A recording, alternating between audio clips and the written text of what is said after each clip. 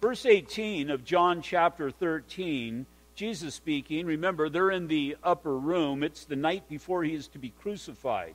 He says, I do not speak concerning all of you. I know whom I have chosen, but that the scripture may be fulfilled, he who eats bread with me has lifted up his heel against me. Now I tell you before it comes, that when it does come to pass, you may believe that I am he. Most surely I say to you, he who receives whomever I send receives me, and he who receives me receives him who sent me. When Jesus had said these things, he was troubled in spirit, and testified and said, Most surely I say to you, one of you will betray me. Then the disciples looked at one another, perplexed about whom he spoke. Now there was leaning on Jesus' bosom one of his disciples whom Jesus loved. Simon Peter therefore motioned to him to ask who it was whom he spoke. Then leaning back on Jesus' breast, he said to him, Lord, who is it? Jesus answered, It is he to whom I shall give a piece of bread when I have dipped it. And having dipped the bread, he gave it to Judas Iscariot, the son of Simon. Now after the piece of bread, Satan entered him. Then Jesus said to him, What you do, do quickly. But no one at the table knew for what reason he said this to him. For some thought because Judas had the money box that Jesus had said to him, Buy those things which we need for the feast, or that he should give something to the poor. Having received the piece of bread, he went out immediately, and it was night. Chapter 13 is a chapter of contrast that we would do well to examine, to look at, and to consider, even in our own lives, to the degree that as we're, assume most of us are born-again believers here tonight, that we would see how these things play out. Now, we saw right at the beginning of chapter 13, verses 1 and 2, there's the main contrast right there. First of all, there are those who are the Lord's own. Now, we know these to be the 12 apostles, but he's not just speaking to the 12 apostles, as this has included the Word of God. He's speaking to the church age. It says in verse 1, Now before the feast of the Passover, when Jesus knew that his hour had come, that he should depart from the world to the Father, having loved his own who were in the world, he loved them to the end. Now keep in mind what that means, he loved them to the end. He just didn't have a fond affection to them for the end. He didn't even have well, he did have this passion, but it's not so much about the passion of love as we recognize love. The idea is, what was the love of God? The love of God was Christ upon the cross. And really what he's speaking of here, he's speaking of the love that the Lord has for mankind, that he would go to that cross. And so as he was going to that cross, we're going to see, although his heart was troubled, he had that spirit of love about him because Christ knew for whom he was dying for. Now, there's no doubt he was dying for all of mankind, but he was specifically dying for those who would believe. And so, as we see here, he loved them to the end. That speaks of me and you as well. That speaks of the totality of the love that Christ had, that it would have an effect on those there that day, all of those in that world who would believe during that time, and even throughout the ages. And so, that's really speaking volumes in that first verse. But then, there are those who are of the devil, those who are of the deceiver, verse 2. And supper being ended, the devil having already put it into the heart of Judas Iscariot, Simon's son, to betray him.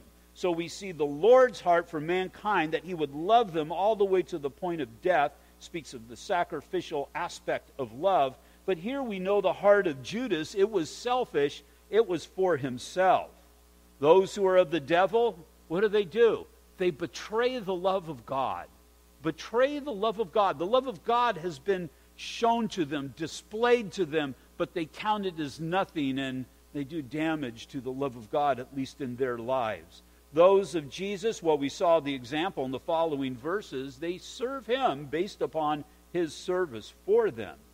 Then there are those who are of the Lord, and they're the ones who are clean in the Lord's sight. Looking over at verse 10, Jesus said to him, He who is bathed needs only to wash his feet, but is completely clean, and you are clean. Well, we've been cleansed by the blood of Jesus Christ, by the sacrificial death of Christ upon the cross, as we have received of salvation by grace through faith. And because of that, although we'll need a periodic washing up, we are seen in the sight of God as being completely clean. But then there's the contrast. Those of the devil. Those are those who are unclean in the sight of God.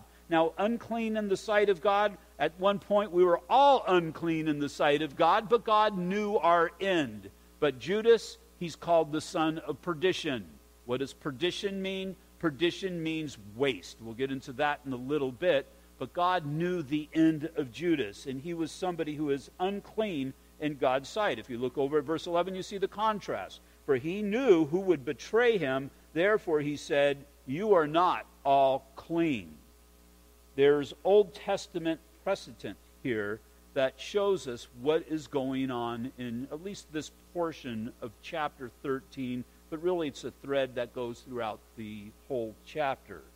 Those deceived, they follow along. We've looked at this before. Isaiah 14:14.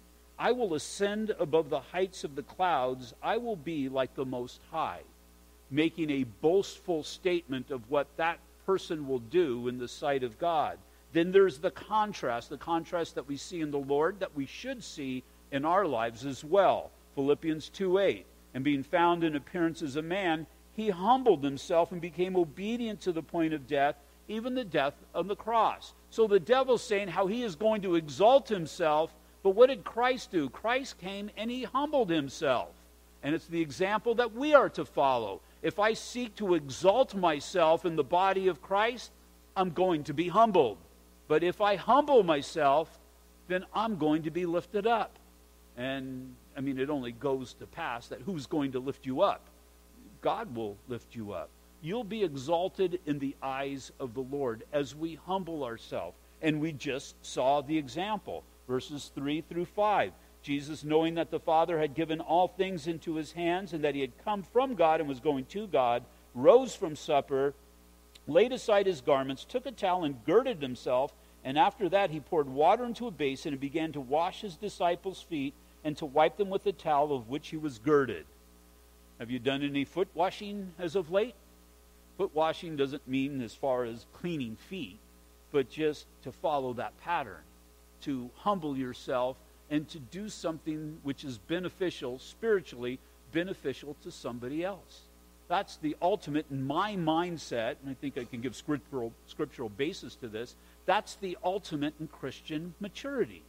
The person who is completely mature, completely content in the Lord Jesus Christ, he has no problem in humbling himself, because it's not about how he needs to be exalted in the eyes of mankind. Matter of fact, he does so with all security, understanding that if he humbles himself, then he's exalted in the eyes of the Lord, and we don't have to do that. And again, look at our lives apart from Christ, maybe even in Christ, how we've time and time again tried to exalt ourselves, and if we're real honest with ourselves, it was really to our detriment. We also see that there are consequences. We see the contrast in the consequences for the things that we believe and the thoughts that we have. Again, those deceived, Isaiah 14:15 this time, you shall be brought down to Sheol, or the abode of the dead, to the lowest depths of the pit. To those who are saved, we see the example in Christ again, Philippians chapter 2, verse 9, therefore God has highly exalted him and given him the name which is above every name. Now, you're not going to ascend to the degree or the level that Christ did, but nonetheless, if you humble yourself in the sight of the Lord, then he's going to exalt you. He's going to lift you up. And so, the choice is yours. Christ gives the choice, verse 17. If you know these things, blessed are you if you do them. And so, there's where the whole rub is. We know those things. How many times have you read John chapter 13? Just do the math in your own head. How many times have you read John chapter 13? Matter of fact, as I was reading these scriptures, I'm sure they were very familiar scriptures to the vast majority of them. You know these things. Are you doing them? Are you doing them? Because in the body of Christ, when we see foot washing opportunities and we don't take it, more than likely it's because we've exalted ourselves. When you see foot washing opportunities and you point it out to somebody else, you've probably exalted yourself over the person that needs his feet washed and the person who you volunteered to wash the feet. And so we've got to consider these things. And foot washing, once again, it's whatever is necessary, the ministry to the saints. And as we're seeing these things, as we're walking these things out, blessed am I if I do them. And so a lot of us, we know these things, but we're wondering, how come I'm never blessed in my Christian life? How can I just never, and we're not talking money, and we're not talking all the stuff that's gone all out of whack. We're just talking about contentment in your Christian life. How come I'm never really content in my Christian life? Possibly could be you're calling him Lord, Lord, and not doing the things that he said. And Jesus had some pretty strong words for those people that did so. So if you want to be blessed in your Christian life, you need to know this, but then you need to do this. And it's in the doing of this that the blessings come. Now, it's in the just knowing of this that conviction comes, accountability comes, but responsibility comes. Because if you know it, you are responsible to do it. And one other thing, and I've seen this too, people who get to know it, get excited about it and do it, but then after the years, they kind of push it away and they kind of move past that. It's to continuously do these things. But if you continuously do these things, God will continually bless you because of it. So again, contrast in your choice. If you know these things, blessed are you if you do them. But then on the other end of the stick, Matthew 26, verse 24, the Son of Man indeed goes just as it is written of him, but woe to that man by whom the Son of Man is betrayed. It would have been good for that man if he had not been born. So the contrast we're seeing here is, hey, I mean, if God says it would have been better for you if you were never born, that's a pretty strong statement. That's a very strong statement. But I need to see, as strong as that is, verse 17, if you know these things, blessed are you if you do them. If you leave here tonight with nothing else, remember John chapter 13, verse 17, and set your heart to doing that. Examine your life, see how that fits in your life, and live your life to the fullest in Christ based upon what is being said there. We're not doing it really just for the blessings. We're doing it because of he who loved us first. That we are now able to love him, and as we love him, we do his commandments. Now, using Judas as proof of who Jesus is. I'll explain what I mean. The Apostle John is going to draw on an Old Testament connection to a New Testament reality.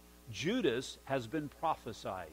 Now, Judas is prophesied, his betrayal and just everything that he has done. We see through that prophecy the reality of who Christ is.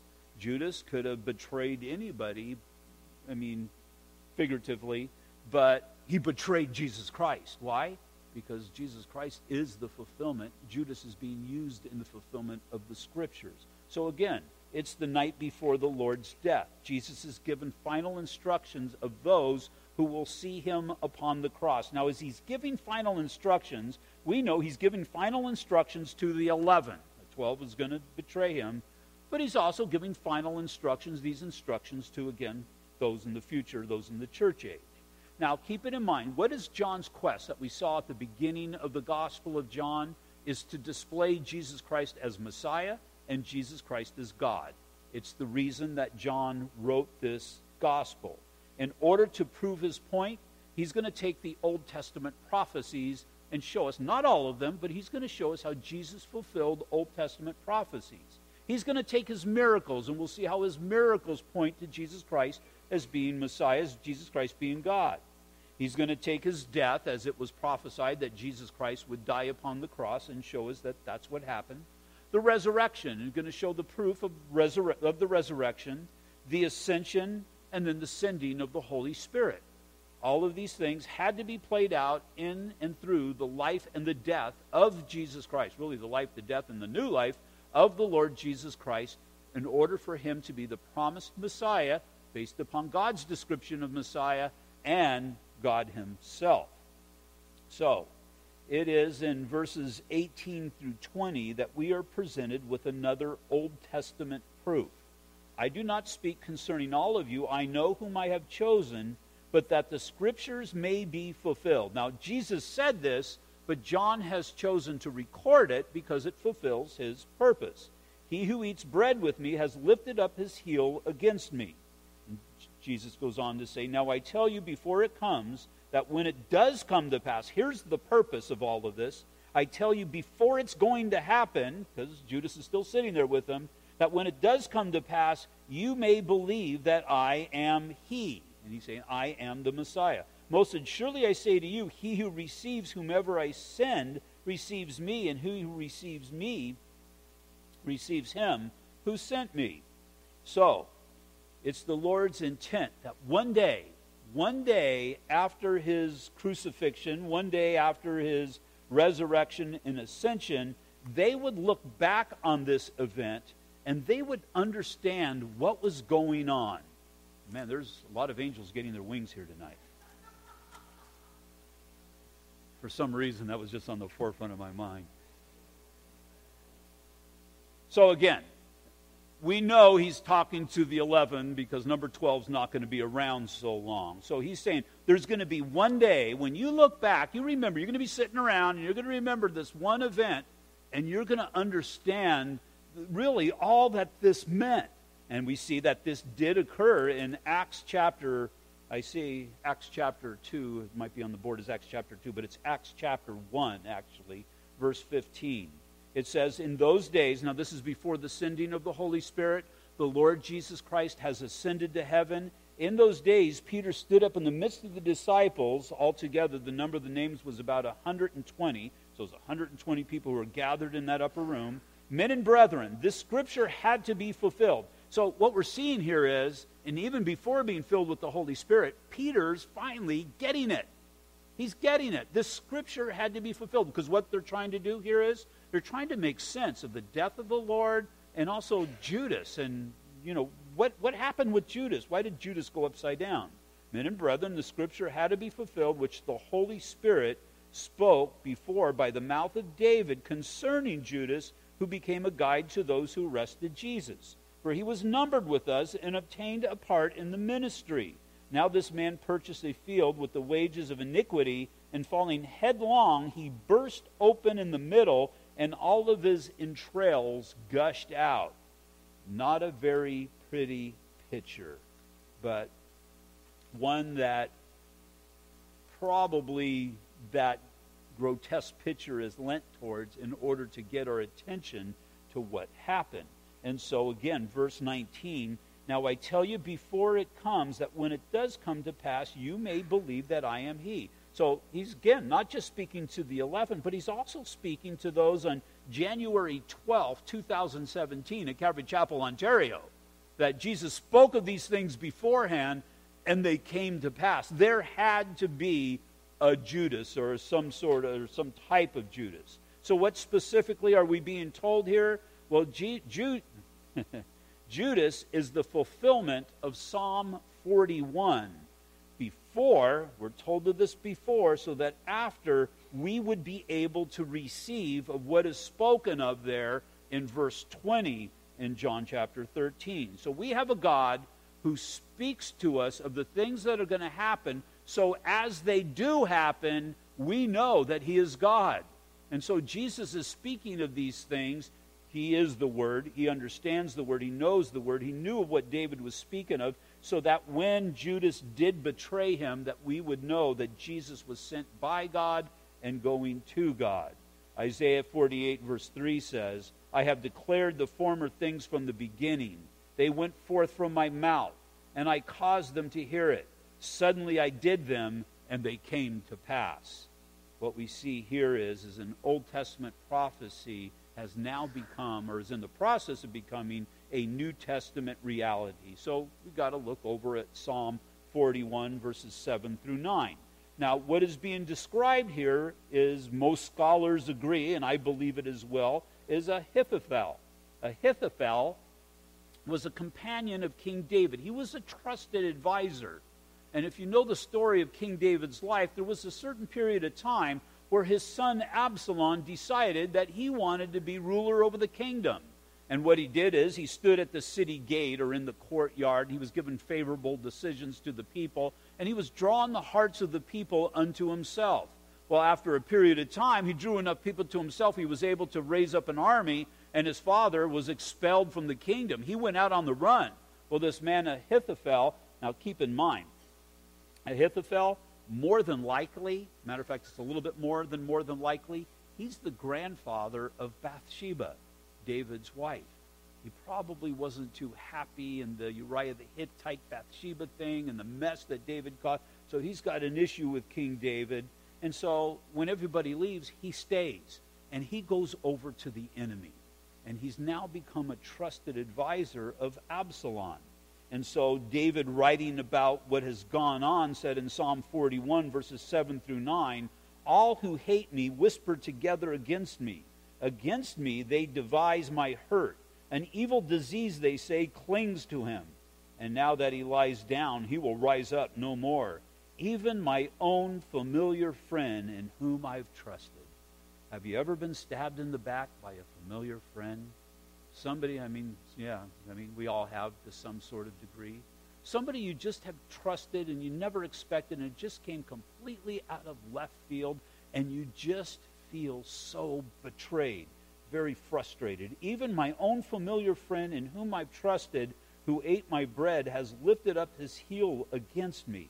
And you can look at that and you can say, Pastor Mike, that's pretty vague. Well, there's some things that really lend weight towards this. Who ate my bread? If you go back to John 13 and look at verse 26, Jesus answered, it is he to whom I shall give a piece of bread when I have dipped it. And again, what the Lord's doing, he's not just giving him a piece of, he could have just said, it's that guy. But instead, he did that. Why? Because he's in the process of fulfilling scriptures. So that when we look back doing a Bible study, we see how all of this works together. And so there's message, reason, and purpose to what he's doing. A couple more considerations. Who is King David writing about? Again in verse 41, well, it very well seems to be Ahithophel. In 2 Samuel chapter 15, verse 12, then Absalom sent for Ahithophel the Gilonite, David's counselor from his city, from Gilo, while he offered sacrifices, and the conspiracy grew, for the people with Absalom continued to increase in number. And so he's a man who wants to be on the winning team. We're talking again about Ahithophel. He's seen an opportunity for himself. Probably advanced more, or as far as he was going to advance in David's kingdom. Now he's got an opportunity in Absalom's kingdom, or either that or he just sees David's kingdom going away and he doesn't want to lose his position, so he goes over to the enemy's side. Now, what happened to this man who betrayed King David? Well, he gives his advice to Absalom. But the problem is Absalom had other advisors, and he took their advice, and he didn't take Ahithophel's advice. Well, now all of a sudden, Ahithophel is vulnerable. He's of no use to the current king. He can't go over to the past king. Now what is he going to do? Ahithophel, you tried to manipulate a situation for your own glory. Remember what we read in Isaiah chapter 14? I will lift myself up. Well, that's what he's doing. He's trying to lift himself up. But do you remember chapter 14, verse 15? No, you're going to go down to Sheol. And that's exactly what's happening. He's realizing now he's become a man with no hope. He has no hope in the past kingdom. He's thrown that away. He has no hope in the future kingdom. They didn't listen to his advice. Well, that's the same thing that happened with Judas. Judas was trying to manipulate a situation. He really believed that Jesus was going to establish a kingdom. He didn't have a clue what that meant. But he thought by betraying the Lord, he would be able to cause that kingdom to come into existence sooner, or at least according to his own timetable. And just think of this. Now we know, we just saw it here at the end of the verses I read at the beginning, that this guy's the treasurer. Now if you're the treasurer of 12 people, that's some money there. But if you're the treasurer of the kingdom, then you've got quite a bit of money. Well, he was already pilfering the purse back here with just the 12. How much more so if I'm the treasurer of this whole kingdom? And so what is Judas trying to do? He's trying to lift himself up. But what's going to happen? He's going to go down to Sheol. Now we're told in 2 Samuel, there's another parallel here that we just need to make note of. In 2 Samuel chapter 17, verse 23, Now when Ahithophel saw this advice was not followed, when he realizes everything's falling apart, he saddled the donkey and arose and went home to his house, to his city. Then he put his household in order and hanged himself, and died and was buried in his father's tomb. So, we've got another parallel, because we know, well, it says Judas fell on the rocks and his bowels burst open. But how did he get in that predicament? Matthew 27:5. Then he threw down the pieces of silver in the temple, because he realized there's no hope in any of this, and departed and went and hanged himself. And so what we see is an Old Testament picture being fulfilled in the New Testament. There's this man, he hangs himself. If you remember Saddam Hussein, they hung him. What happened? He got decapitated, and I would imagine kind of made a splat when he fell. Well, that's exactly the same thing that happened with Judas. He fell, went splat, and unfortunately fulfilled the Scriptures in such a way that nobody would want to fulfill the Scriptures. But it's not about him fulfilling the Scriptures, it's about his part. We see, because of his relationship with Christ, that these Scriptures are being fulfilled. Again, Judas, he's going to be, well, his name reverberates throughout the ages because of what he has done. But nonetheless, we see who Jesus Christ is, and we see how the Old Testament Scriptures point at the reality of who he is. Again, verse 19, now I tell you before it comes, that when it comes to pass, you may believe that I am he. So when you see these things and you're putting them together and you're in the Word of God, you get to Psalm 41, you're realizing this happened. And it just goes along the lines of lending to another proof of who Jesus Christ is. These men would need that confidence as they're going out into a hostile world to preach the gospel. And they did do it. They went out. What could cause them to have the drive that they had? They believed with all of their heart who Jesus Christ was. It's because of this event and events like it. Another reason that they would not know until later on, we'll see in a few weeks, months, whatever it'll be, John 16:14 through 15. Speaking of the Holy Spirit, Jesus says, he will glorify me, for he will take of what is mine and declare it to you. All things that the Father has are mine. Therefore I said, he will take of mine, God's word, and declare it to you. The Holy Spirit gives us understanding in the Word of God. And so the apostles, later on, they're going to be filled with the Holy Spirit. And it's not just this event or Scripture, but so many more. Now, we'll just close with this look at Judas. I want to look at three main points. First is in John chapter 13, verse 21. When Jesus had said these things, he was troubled in his spirit and testified and said, most surely I say to you, one of you will betray me. This is the announcement of the betrayer. If you remember, we have twice before, and probably don't remember, but maybe you know, twice before we've seen the troubled heart of the Lord. What is it that troubles the heart of the Lord? And we get a picture of his compassion in this. First was in John 11:33, when Lazarus was dead, and he saw the mourning of the people and the impact that death, that shouldn't have even been in existence, but because of sin is, he sees the impact that death has upon people. It says, therefore, when Jesus saw her weeping, and the Jews who came with her weeping, he groaned in the spirit and was troubled. Troubles the Lord's heart. And so, we've been to a funeral for loved ones. We had Duke services here not too long ago. It troubles your heart. There's a shock when you first hear about it, but it troubles your heart, which only goes to pass as we're made in the image of God. It troubles the heart of God as well. And really what Jesus is seeing, again, he's seeing the effect that death had upon mankind, and he had a troubled heart. Chapter 12, verse 27, Jesus said, now my soul is troubled, and what shall I say? Father, save me from this hour, but for this purpose I came to this hour. Now, this is Christ now experiencing the effects of sin upon himself. Just speaking of the cross, him understanding the magnitude of what is about to occur upon the cross. You have Jesus Christ, absolute purity, who is going to take the defilement of sin upon him. That troubled the heart of the Lord. Matthew speaks of it in the Garden of Gethsemane as he was there, and he sweated to the degree that blood was coming. pointed this out so many times, but this is going to be the very first time, this point in all of history, not just the history of this world, but history of eternity, that God is going to experience the effects of sin. That troubled the heart of the Lord. But see, it troubled the heart of the Lord, but in obedience he followed through and did take the sins of the world upon him. And now we have the third instance of a troubled heart of Jesus, and the troubling of his heart comes from the heart of one who betrays him. The one who betrays him, the one who sat with him for 3 years. You can have the greatest teacher in the world or who's ever existed, but they pale in comparison to Jesus Christ. Can you imagine going to seminary for 3 years and sitting under the Lord Jesus Christ and having that instruction and that teaching? Judas was there. He was there, and he still denied the Lord. That troubled the heart of the Lord. Ezekiel 33, verses 10 through 11. Therefore you, O Son of Man, say to the house of Israel, thus you say, if our transgressions and our sins lie upon us, and we pine away in them, how can we live?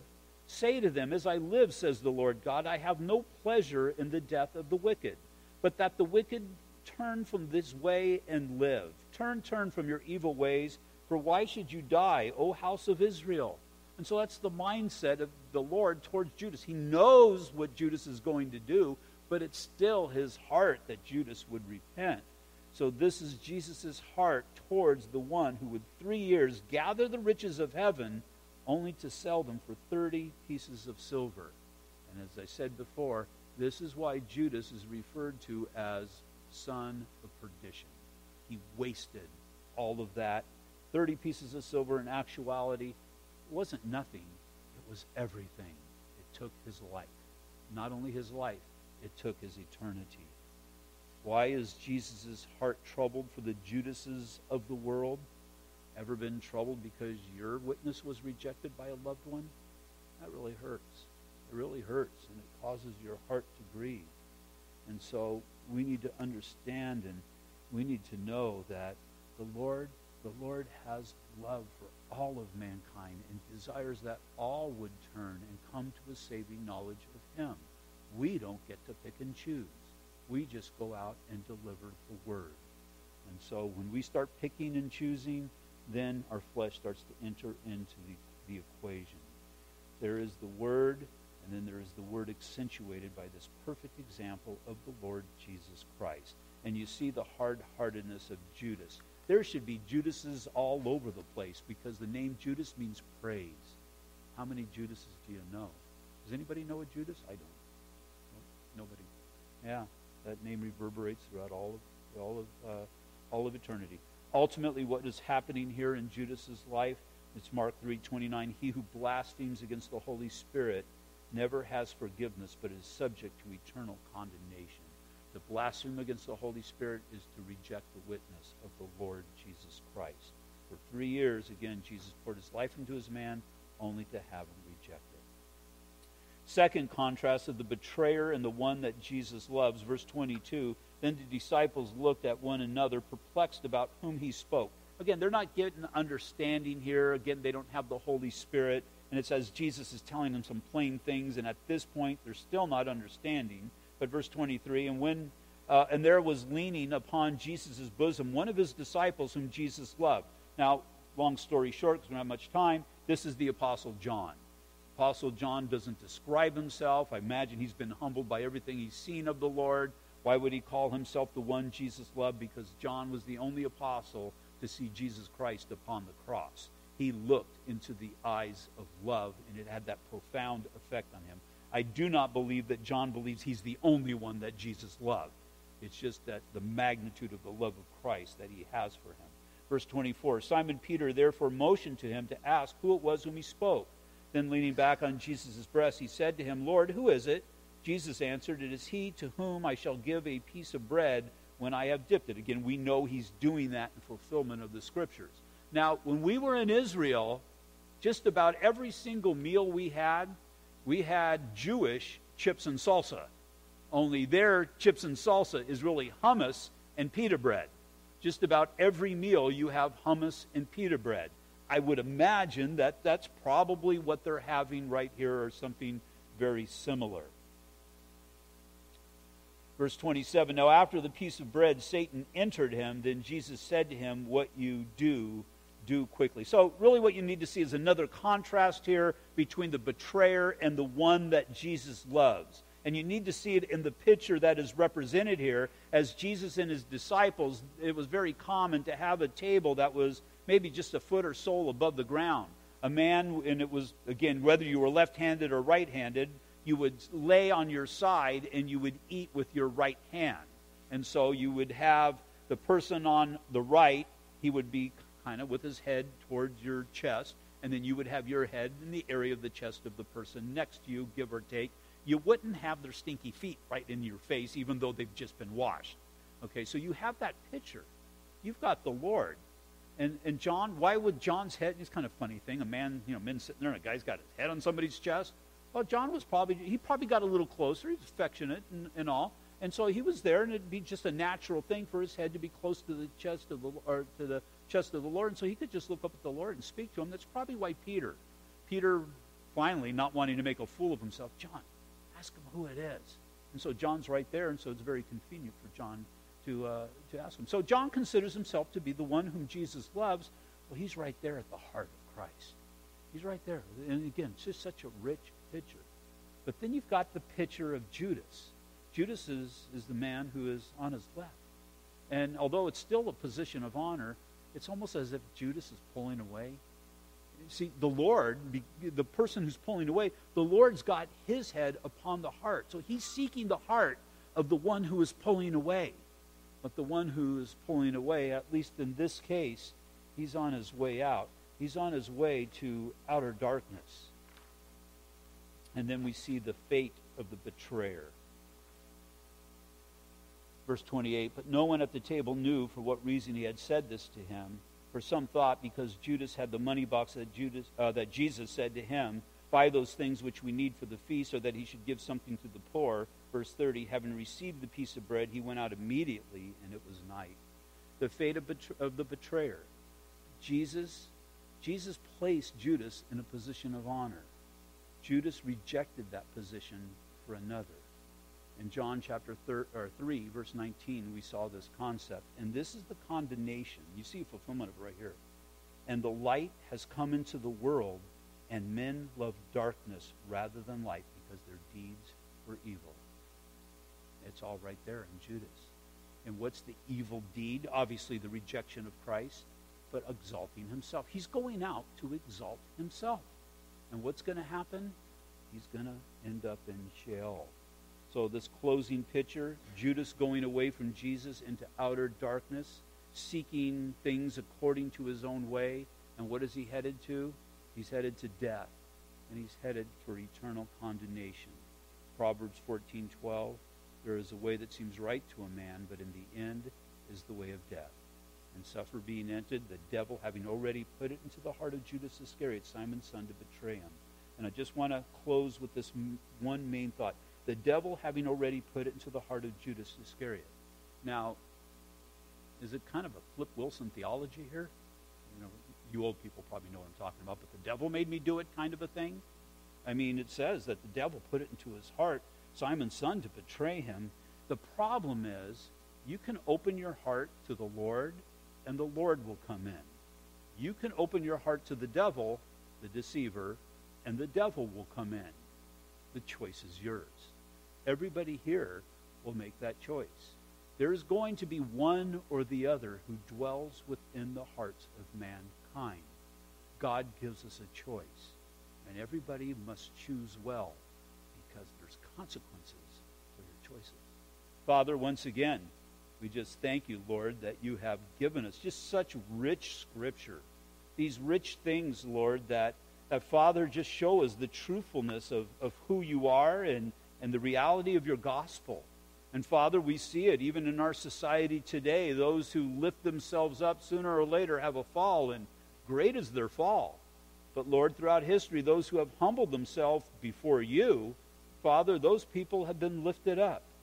And so, Father, I pray that we would consider all of these things, that we would know these things, But, Father, I pray that we would do these things. And so, Father, as we have lifted or opened our heart before you, we thank you that you have come in. And I pray, Father, that we would live a life that reflects you dwelling inside of us. And so, Lord, we just thank you again for tonight. We just pray that you would bless us as we go about our days until we gather together again on Sunday morning. That, Father, you would truly just make our way straight. And that, Father, we would have a heart to glorify you, we pray.